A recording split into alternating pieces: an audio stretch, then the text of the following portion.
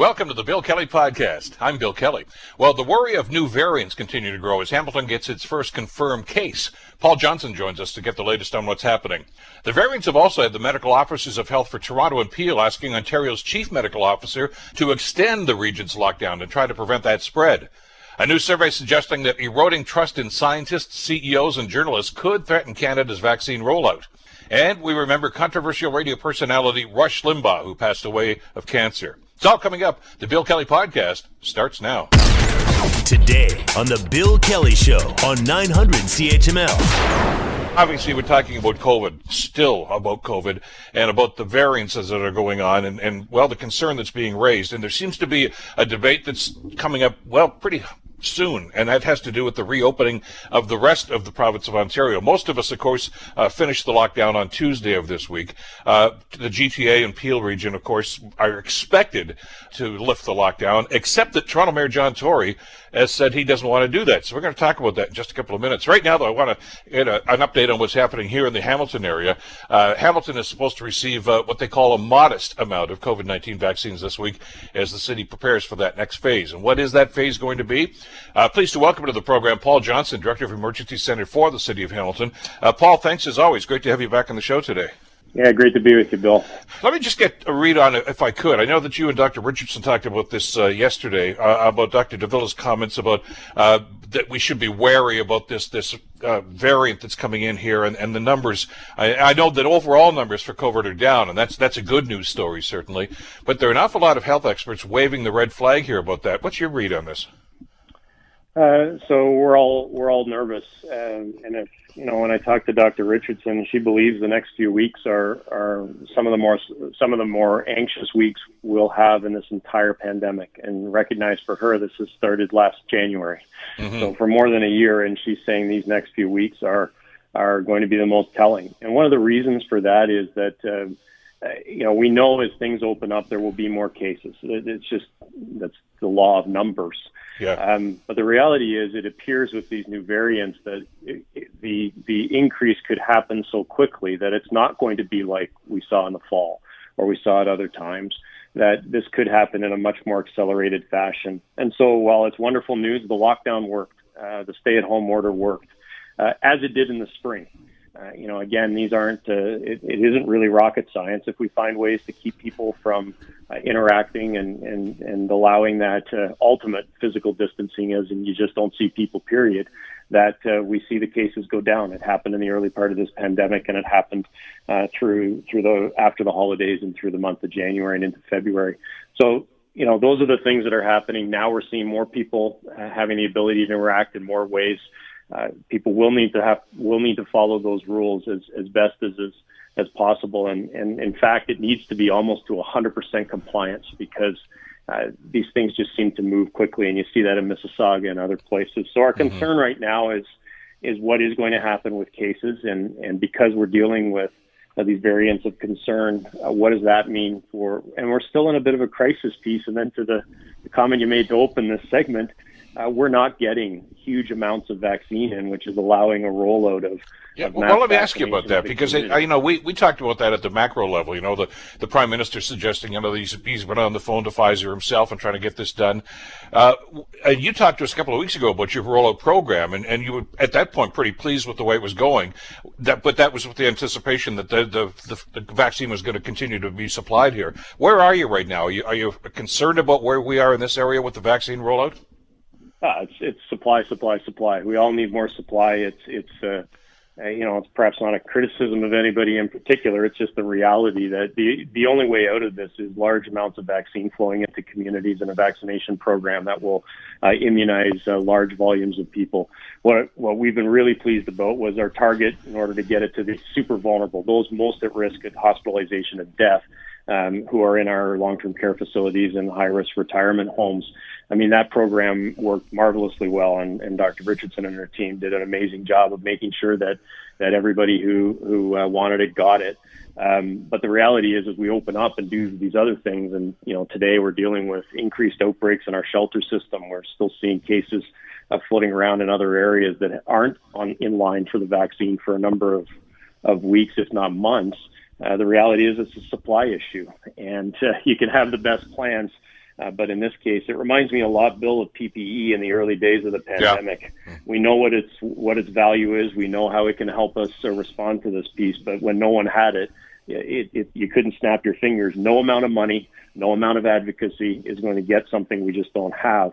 And so Dr. Richardson and her team are just, they're ready. And we as a community will be ready. But it is an absolute supply issue, and recognize whatever doses we get, it's really half of that because we want to make sure everybody gets the 2 doses. So in terms of people yet, we're not at a critical mass where we can start to say we can see this curve turning, and that combined with reopening of things is why there's a little nervousness around here. So our hope is it goes well, but I will say that we are nervous for these next few weeks. This is a race, isn't it, Paul? I mean, these are not, separate issues here. The vaccine rollout and the supply for that vaccine, and the concern that a number of medical experts and people that are involved in the recovery, such as yourself, with the variants in this virus right now, and as you say, the rapidity with which they seem to spread in situations like that. And not that the shot in the arm is going to be the magic thing that's going to make this go away, but boy, it's a huge defense mechanism. And I know you and Dr. Richardson and everybody else wish you were a lot further down the road with the vaccine rollout, but there's not a whole lot you can do about this at this stage. You just, whatever comes, in the box is what you can put out. That's about all there is to it. But it's got to be a little troubling. I mean, when you hear people like Dr. DeVille and Dr. Richardson say that the next 2 or 3 weeks are going to be critical, you don't want to see this thing get out of hand. We don't, and that's why, I know there's talk about, what are the triggers for the provisions around emergency breaks and things like that, and that's all fine. What is good is that there are those provisions in place. I think everybody is aware that as things open up, because we have to balance so many things, decision making in this type of a pandemic that's now gone on for more than a year is really difficult. So I wouldn't suggest for a minute there's a simple solution. There's only, so I often say around our emergency operations center, we're trying to find the least damaging of a set of bad decisions. And, that's the choices that we have right now. And what we're trying to do is balance that there is a real continued issue in our community around the cases. And the more cases you have, of course, the percentages are that some people will become very sick. We still have deaths occurring, and not all deaths are in long-term care. So this myth about it's only a long-term care issue or retirement home issue is just not true. So this is a very dangerous virus. It is a virus that you do not want to get. And so we need to continue to do that work while looking forward to what ultimately will help us get back to fewer and fewer restrictions. And that's a broad immunization strategy. So it's why I say, and I'll repeat it again, it just feels an awful lot like where we were with PPE. Once that started to open up and we were able to access resources and bring in supply, I can tell you I breathe a lot easier, and I know that the whole community and the whole world will breathe a lot easier once the volume of vaccine starts to come. I have no doubt it will. But Bill, as we wait for it, it's hard because we know the value that it brings to it, and we've seen some of those early pieces in terms of having less of an impact in terms of outbreaks in long-term care that's received it, and you read the promising work out of Israel, who's vaccinated a lot of folks, and its impact on case spread. So, we're all waiting for those good news stories to flow, and that will come when we get lots more doses into this community. Certainly hope so. Paul, as always, continued good luck with this. I know you guys have done an outstanding job, you and your teams, and we'll check in again in a couple of days. Appreciate it today, though. You bet. Thanks, Bill. Bye-bye. Take care. Paul Johnson, Director of Emergency Center. This is the Bill Kelly Show, 980 CFPL London, 900 CHML Hamilton. Yesterday on the program, we talked with Dr. Lisa Barrett. Dr. Barrett is an infectious disease specialist at Dalhousie University out in Nova Scotia, and she was pretty adamant about her feelings on this and says this is not the time to be opening up. Politics and economics don't belong in outbreak management in a pandemic. And I do recognize public health and mental health needs, but the take-home message is, if you want to stop a highly transmittable and even more transmittable virus from going from person to person, you have to wait to have social gatherings and social public settings with people with their masks off, like bars and restaurants and gyms. That has to wait until your cases are very low or near zero for the regions where the cases are high. That might not be the whole province, but in areas where the cases are still high, the 7-day average is high, that reproductive number that we look at is near 1, you can't open things because your virus will come back. This is not rocket science. And in fact, I would say there's no debate around this. It's not the time to open things up.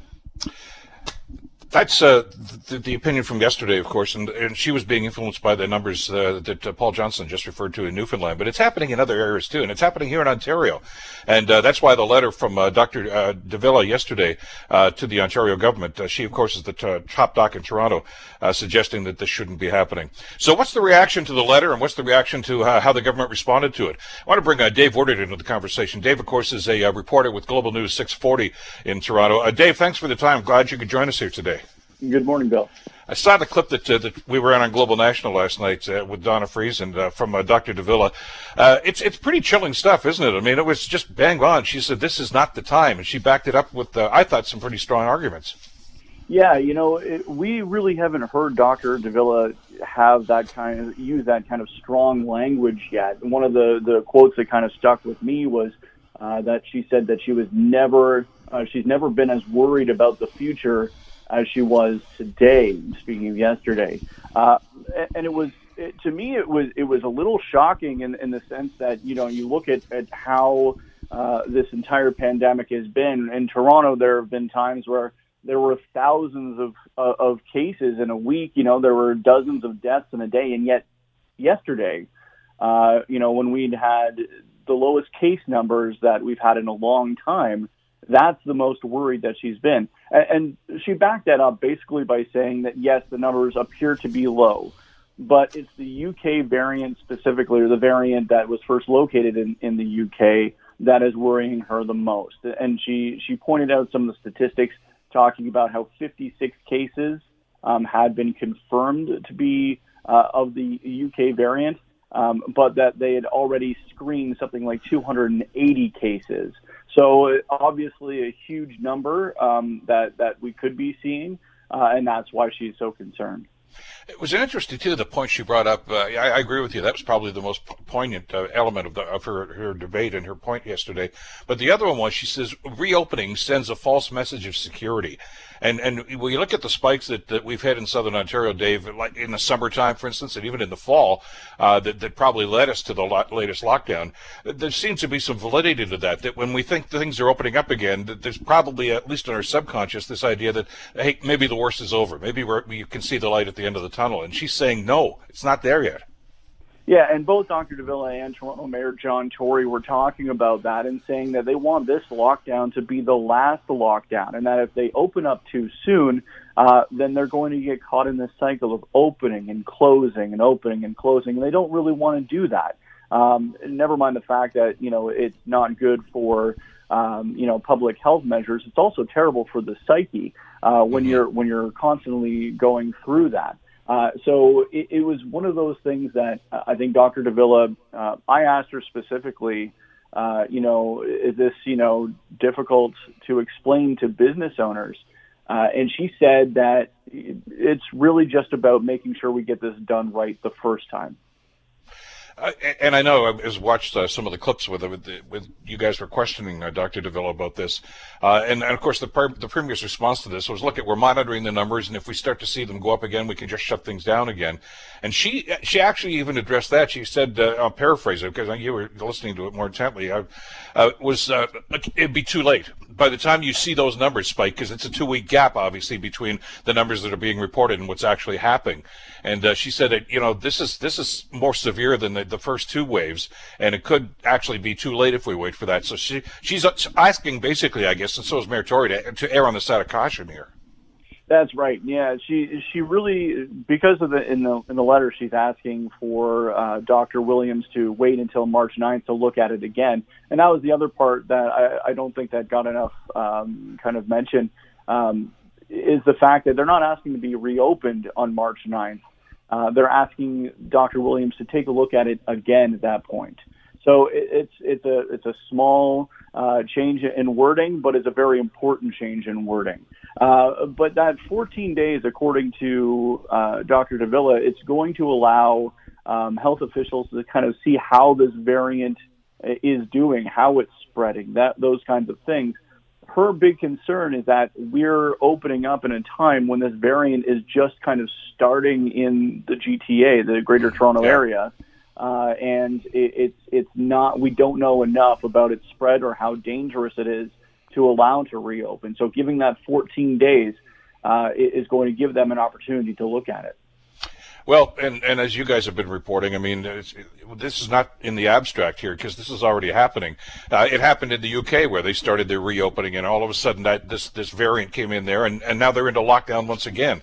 So we just need to look across the pond here to see just how difficult this can be.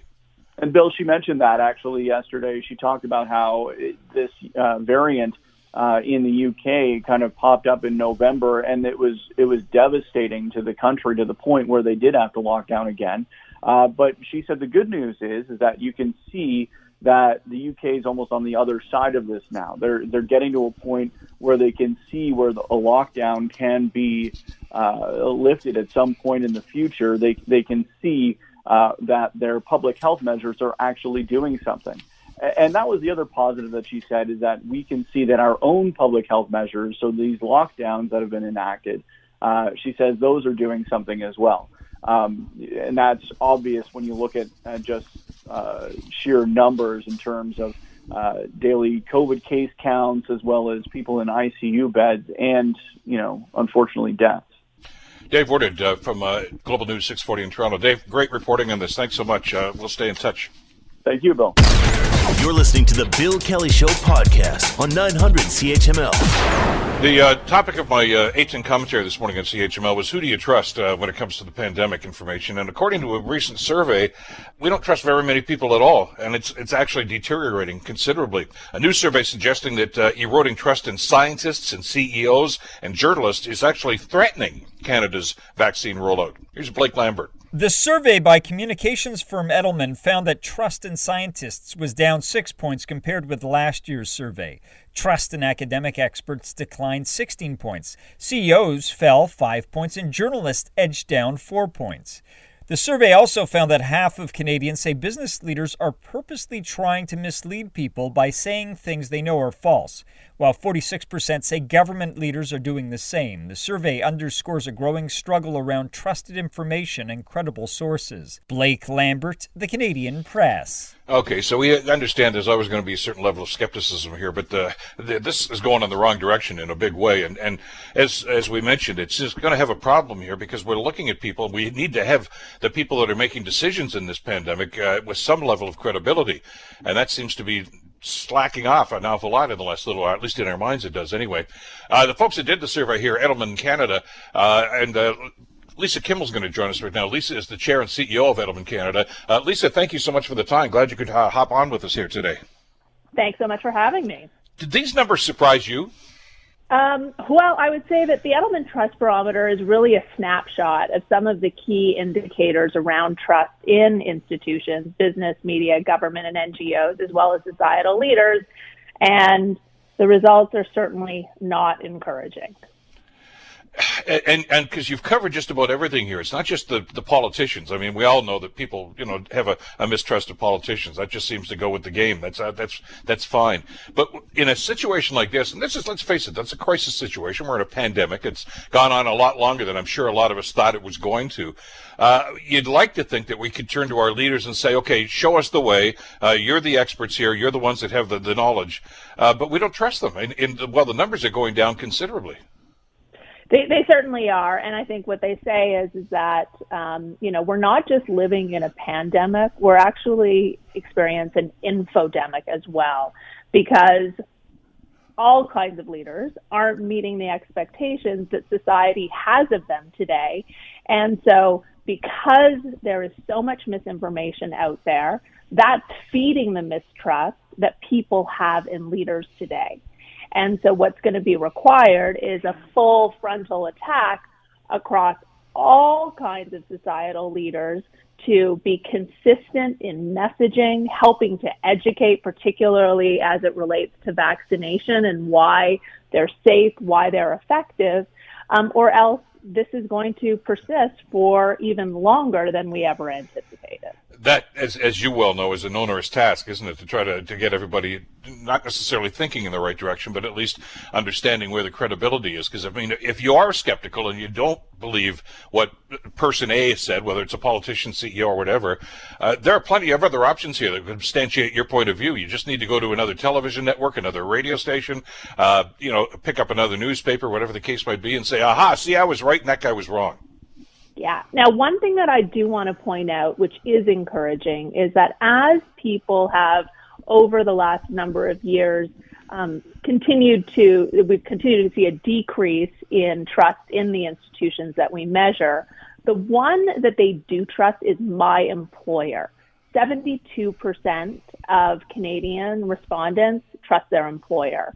That is a privileged position that CEOs have with their employees. And so that's actually an opportunity for a CEO to be playing a role and essentially having an expanded mandate from just simply running their business and actually playing a role in helping to educate, to clarify misinformation, and to really help to lead on the key issues that people are concerned about and are most fearful of. And that's encouraging, because when I saw the statistics when I first started reading this over, that's the one that jumped out on me. But it's about CEOs. Half of Canadians say business leaders are purposely trying to mislead people by saying things that they know to be false. That's a pretty big accusation. I was stunned as a CEO myself to think that half of the Canadian population thinks that we are purposely misleading them. But again, I go back to CEOs writ large as a group aren't trusted, but my employer CEO is trusted. So again, for CEOs, for their own employees and other stakeholders, they actually have an opportunity to continue to build trust by leading with purpose and helping to navigate and to provide clarification to their employees as they're trying to navigate the complexities of the pandemic and beyond. Let me ask you about that, because that's an interesting twist to this, and I wanted to get your read on this as well.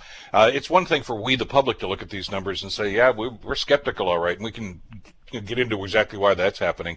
But when you look at these numbers, though, Lisa, what message does it send to the CEOs and the politicians and the quote-unquote experts?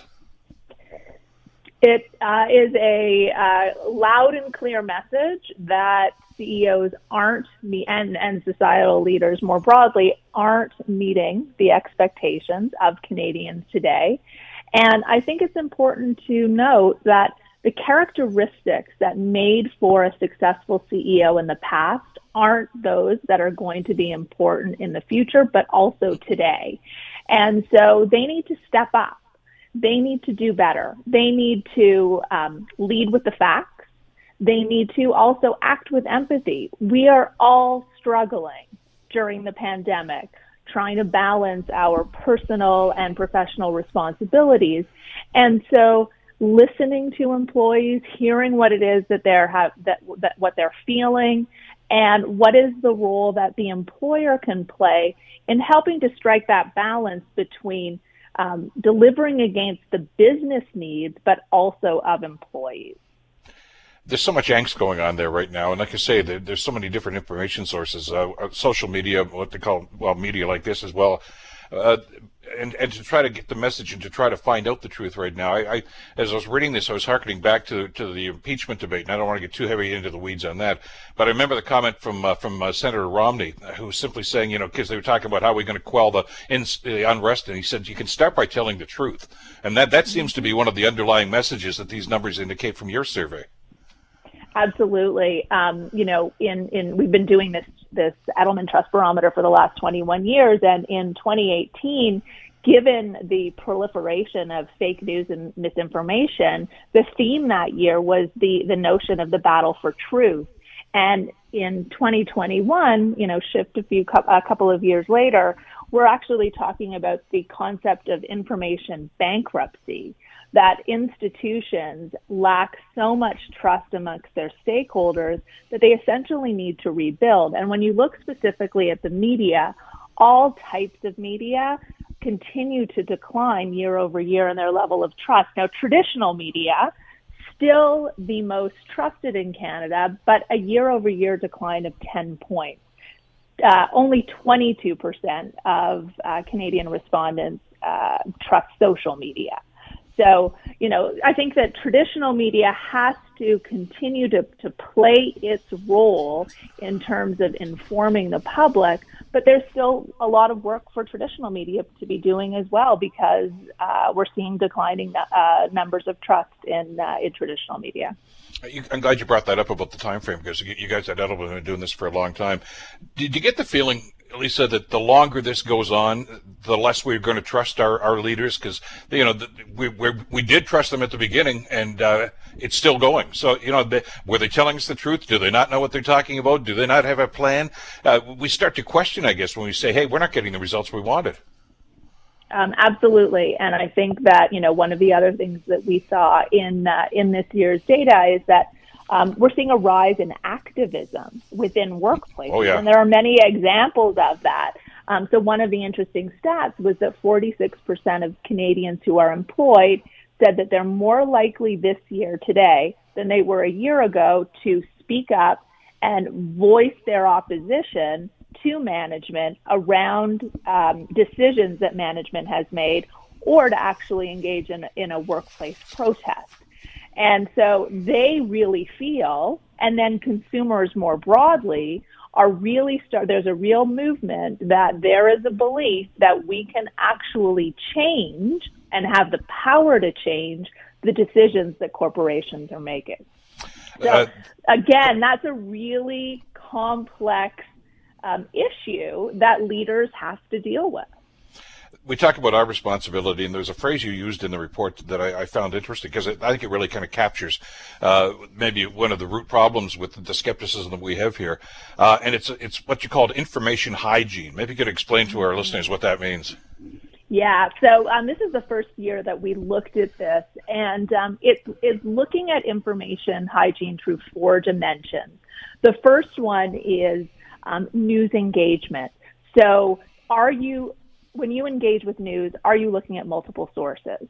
Secondly, are you vetting the information that you are receiving to ensure its accuracy?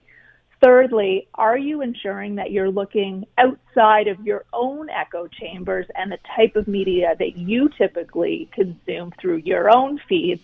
And then lastly, ensuring accuracy and vetting of the information and verifying the facts before you actually amplify or share any news with your social networks. And what we found, which was really concerning, was that only 20% of Canadian respondents actually have good information hygiene. Ouch. So there is, it's shocking.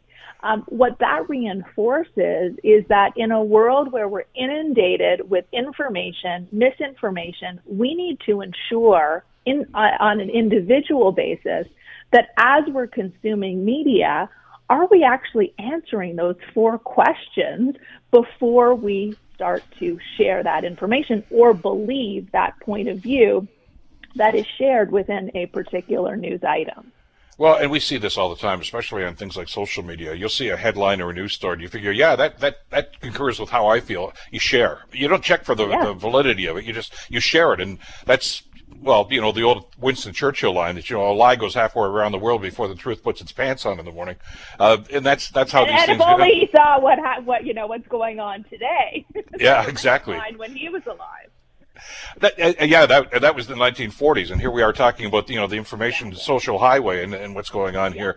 But what's interesting about this too is because you've done the comparison in the study, and you find that those 20%, those Canadians that do actually vet this and do go to multiple sources, are actually more readily accepting of some of the facts because they've done their homework on this stuff. And to relate it back to the pandemic, they're more likely to believe what the doctors are telling us and what the politicians are telling us. They're more likely to believe that vaccinations are necessary, and they'll roll up their sleeves. The ones that sole source a lot of their information, not so much.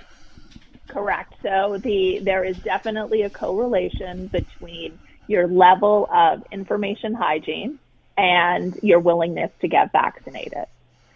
So again, call to action for all of us as Canadians around the importance of doing and engaging in proper information hygiene before sharing information. And, the more that we can get people to be thinking about those 4 dimensions of information hygiene, the more likely we're going to ensure that factual, reliable, credible information is shared as opposed to misinformation. Yeah, it's not that we're more gullible if we do more research. It's that we can, separate the BS from the truth in situations like this. Exactly. And there's a health element to this too. I'm going to tie in what you guys have done here with your research to a number of conversations we've had with epidemiologists about the vaccination program that we're trying to get going in this country, and right around the world, I guess, for that matter. 73% of Canadians with that good information hygiene are willing to be vaccinated within the year. And we know that if we want to develop herd immunity here, we have to be up around 75, 80, maybe even higher than that percentage of the population to get vaccinated. So the more we do our homework, the more we know, the more we're likely to get vaccinated, and the more we're probably going to do something anyway to try to defeat this pandemic. Exactly. So we have to get to those herd immunity numbers. And as you point out, initially it was 70%, and now, many experts, including Dr. Fauci, are saying it could be up to 85%. And so because of the fact that in Canada right now, certainly according to the Edelman Trust Barometer data, only 66% of Canadians were willing to get vaccinated, that there's much work to be done by leaders across government, but also business and NGOs, and then, of course, the role of the media in helping to provide factual information around vaccines, why it is that they're safe and effective, so that we can get to the required herd immunity numbers. But it's going to require we, the citizens, to be dedicated to trying to seek the truth. And, because as you say, the goals start to change here. We talked about the level of herd immunity that we were seeking, say, 6-7 months ago, and now it's changed. And the skeptic's going to look at that headline and say, see, these guys don't know what they're talking about, and just boom, click and go off to something else. The person who's got that proper information hygiene is going to say, I wonder why. I'm going to look into why. Where else can I go? What can I get information about that? And you may not agree with it, but at least you're going to get information that's going to validate what the doctors are telling us like that. So, we can't be lazy about this. Exactly. And I think, too, this is a situation that is changing by the day, by the month, by the weeks, by the month. And as new information is gathered, that might change an original position that a scientist or a public health official has had around how we handle the pandemic. And so it's important to acknowledge that when they are communicating, that this is a situation that is unfolding in real time, and therefore positions might change as they gather more information. Well, the takeaway here is that we all have work to do, and I don't just mean we, the consumers of the information that's being given to us by these people, but the people themselves, the leaders, the medical experts, the politicians, and even the CEOs. I think there's a wake-up call here for all of us, isn't it? That look, we've got to do a better job here. Certainly is. Interesting, fascinating stuff. Where's the webpage they can go to if they want to get some information about this, Lisa? They can go to edelman.ca, Okay. EDELMAN.ca, and the full report can be downloaded there. It's freely available. Yeah, it's an interesting read. Thanks so much for the time today. Great talking with you, Lisa. Thank you so much. Take care. Lisa Kimmel, who is the chair and CEO of Edelman Canada. You're listening to the Bill Kelly Show podcast on 900 CHML. Controversial radio personality Rush Limbaugh has died of cancer. Jason Nathanson has the details. For over 30 years, he dominated the talk radio landscape. Great to be with you. Rush Limbaugh, the conservative flamethrower, had one of the most popular daily radio programs in the U.S., averaging more than 15 million listeners a week. Syndicated since 1988, his brand of politics spread like wildfire during the Bill Clinton presidential administration, and he often claimed credit for helping President Trump get elected. Limbaugh was diagnosed with lung cancer in January of last year, thanking listeners in an emotional December 23rd broadcast. You're just the best. His last show, February 2nd. After that, his condition worsened. Rush Limbaugh was 70. Jason Nathanson, ABC News. It's to suggest that Rush Limbaugh was a polarizing figure, I guess, would be a massive understatement at this stage. Joining us to talk about this is Rob Goodman. Professor Goodman, of course, is with the Department of Politics and Public Administration at Ryerson University. Good to have you back on the show, Rob. Thank you so much for the time today. Thanks so much for having me. I was just looking back on some of the social media comments over the last 24 hours since this was announced. A couple of phrases I just jotted down here: unflinchingly conservative, wildly partisan, bombastic, but also racist, misogynist, hate monger, and some other stuff that we can't say on the radio right now. To suggest that this was a polarizing figure, I guess, is maybe the good place to start here. Yeah, I think that's a fair way to put it. I think another way to put it is that Rush Limbaugh really was the conservative movement in America for the last 30 years or so. To borrow from what someone else said in reaction to his death, I think at the beginning of his career, you could say the conservative movement was a political movement with an entertainment wing. And I think by the time of his death, it's an entertainment and media network with a political wing. I think Limbaugh was just absolutely central in bringing the conservative media complex, demonstrating the power of it to attract a following and to orient the entire movement around a set of cultural grievances, rather than really a political program. So there's just an absolutely straight line for him to Trump. I think you don't have Donald Trump or contemporary conservative politics in the U.S. Without 30 years of Rush Limbaugh being pumped into homes and car radios across America. Well, by extension, do you not have Fox News without Rush Limbaugh too? No, I think that's certainly true. I think people like Ailes and Murdoch, who were instrumental in bringing Fox News to Americans, were looking to Rush Limbaugh as a model for what connects with the public and what sells in terms of conservative media. I think he very much established that template. Another thing I want to point out is that I think it's important to think about the media landscape as a whole as we reflect on Rush Limbaugh's life and career.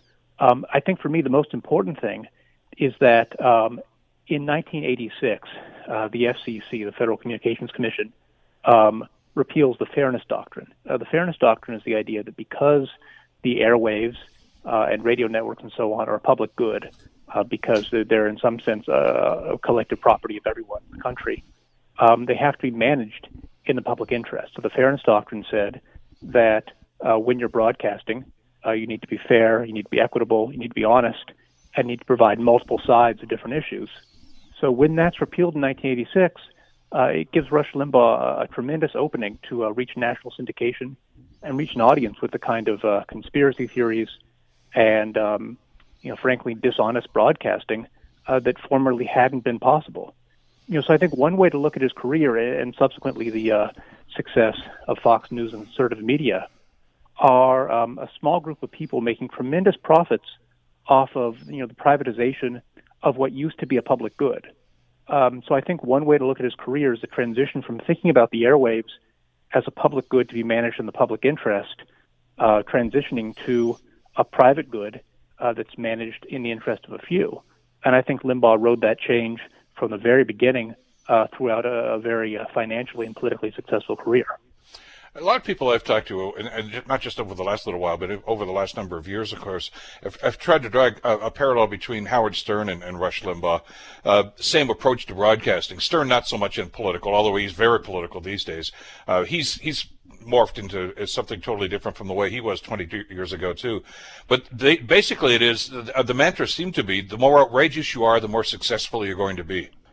Yeah, I think that's true. And I think what Limbaugh found as a really talented radio personality over the course of his career was that you didn't really need to have a coherent politics. You didn't really need to convince people. You didn't really need to put together a coalition to change people's lives.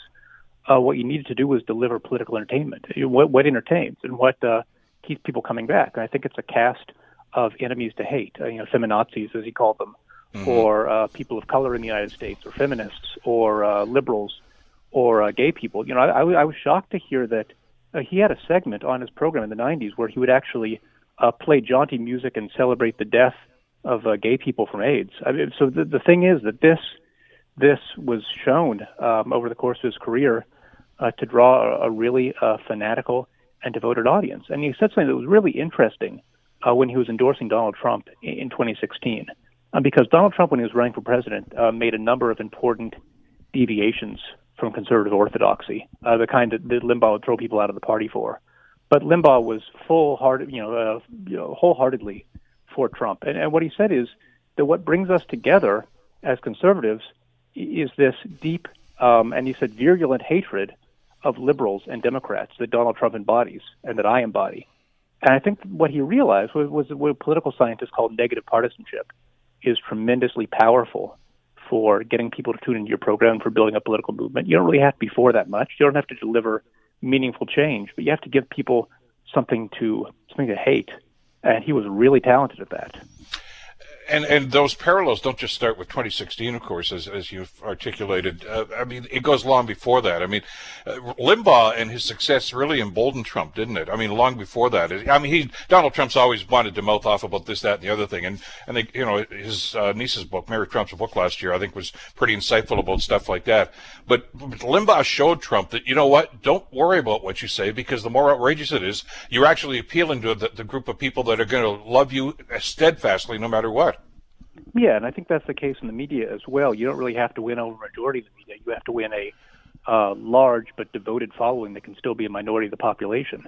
So I think the quirk here, and I've mentioned this a couple of times in the past, is that Trump can do the same thing because of the majority suppressing features that are built into the U.S. system of government. You can govern, you can win a majority in the Electoral College, in the Senate, and the House, without actually winning a majority of votes, which is how Trump and Republicans put together control of the presidency, the House, and the Senate in 2016, and continues to be their playbook. So I think in a system in which majorities actually governed, and in which you couldn't really get political power without winning 50% plus one of the people, someone like Trump wouldn't have been possible. But because we have those majority suppressing features of our system of government in the U.S., that means that you can govern like Trump and talk like Limbaugh. That means that you can have a political message and platform that are geared to the interests of 40-some% of the population, which can be quite more extreme than it would be than if you were trying to win over an actual majority. There's a line of thinking that I'm very skeptical about, but I wanted to get your read on it anyway. Some suggesting that he was not as radical as he came out on air. He just understood this was an act. He always called himself an entertainer. And said, I just want to entertain people for 3 hours. And I'm a little skeptical about that, because I've heard the same thing about Donald Trump, that no, he's not really a racist or a misogynist. He just does that because he wants to get a rise out of people. I get the sense as that career went along that Limbaugh, however he started out, maybe there might have been a little bit of showbiz in it, but he became that he was the personification of that, because he understood that the more outrageous he was appealing to those people that do have racist tendencies and misogynist tendencies and that sort of thing, and that seemed to be the core of his audience. Yeah, I think he was a talented entertainer, but I think at the same time, my philosophy is just that you are what you do, and if you make your career out of doing what Rush Limbaugh did, it doesn't really matter what's in your heart or what you thought deep down. What matters is your record as a public figure. But the other thing I'll say is that, to the extent that Trump and Limbaugh and people like Ted Cruz and Josh Hawley are part of this tradition in conservative politics today, I think it's important that a lot of their political platform is entertainment. I don't think there are a lot of substantive ideas for what we ought to change in American life in the conservative movement right now, other than, say, cut corporate taxes a little bit more. And that's different than, say, in the 70s and 80s, when, whether or not you agreed with it, the conservative movement had a pretty intellectually coherent and compelling and detailed platform. They don't really have that right now, but what they have are the kind of things that Limbaugh provided. They have cultural politics, they have grievances, they have a cast of characters to hate, whether it's anti-PC or anti-wokeism or anti-feminism or anti-Black Lives Matter. They have a lot of cultural symbols that they're against. They have a lot of ways of mobilizing people around shared enmity, of a group of people in the outgroup. But they don't have a lot of coherent offerings for what they would actually change if they were in power. And I think you see that from the way that Trump governed.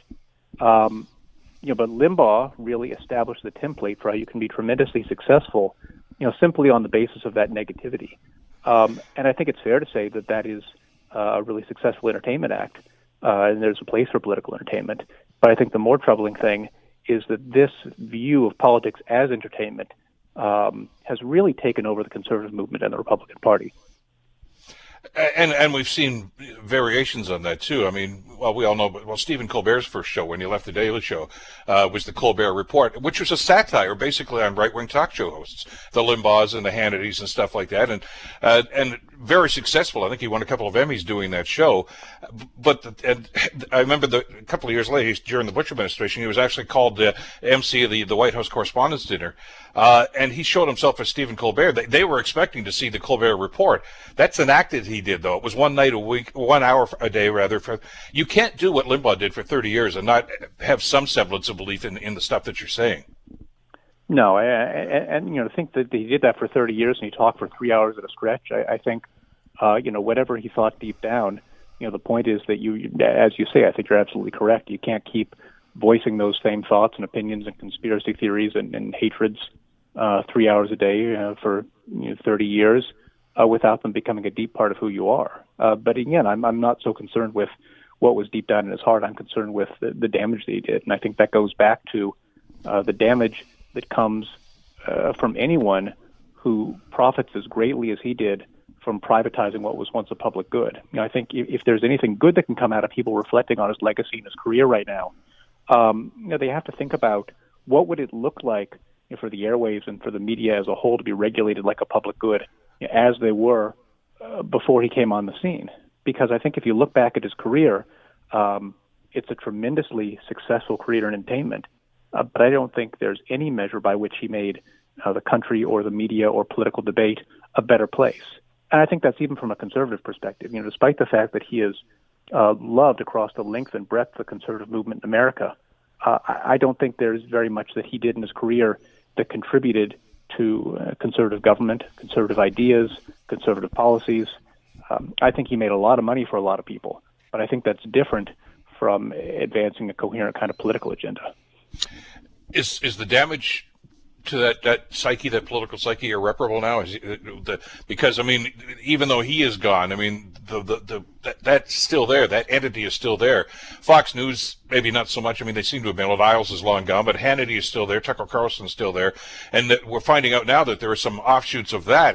That are right along the same genre as a Limbaugh. So that it seems to me as if that genre of talk radio and that adherence to these extreme views like this is not going away anytime soon. No, I think that's true. I think the genie's out of the bottle in a sense, and I think that it's a lot harder to get the genie back in the bottle today than it might have been in 1986 or 1987, simply because there's been such a compelling model of how successful and profitable these kinds of entertainment can be, not just in terms of generating advertising revenue and high salaries for the people that are running them, but in the sense of rallying people for the economic program that benefits the kind of people that are funding these stations. And like I mentioned, it comes back to I think a cultural program that gets people on board with lowering taxes for the same kind of people that own these stations and own these means of media production. But again, the more power they accumulate and the longer they're on the scene, I think the harder it becomes to undo their power. So I don't know if anyone has a coherent idea for what it would do or what it would take to change the media landscape in a way to undo some of this damage. But I think at least what we can do right now is reflect on the kind of damage that's been done. Exactly. Great to get your perspective on this, Rob. Thank you so much for the time today. Always a pleasure. Yeah, thanks so much for having me. Have a good rest of your day. You too. Professor Rob Goodman, of course, from the Department of Politics and Public Administration at Ryerson University. The Bill Kelly Show, weekdays from 9 to noon on 900 CHML. The Bill Kelly Podcast is available on Apple Podcast, Google Podcast, or wherever you get your podcasts from. You can also listen to The Bill Kelly Show weekdays from 9 till noon on 900 CHML. I'm Bill Kelly. Thanks again for listening. And don't forget to subscribe to the podcast. It's free, so you never miss an episode. And make sure that you rate and review.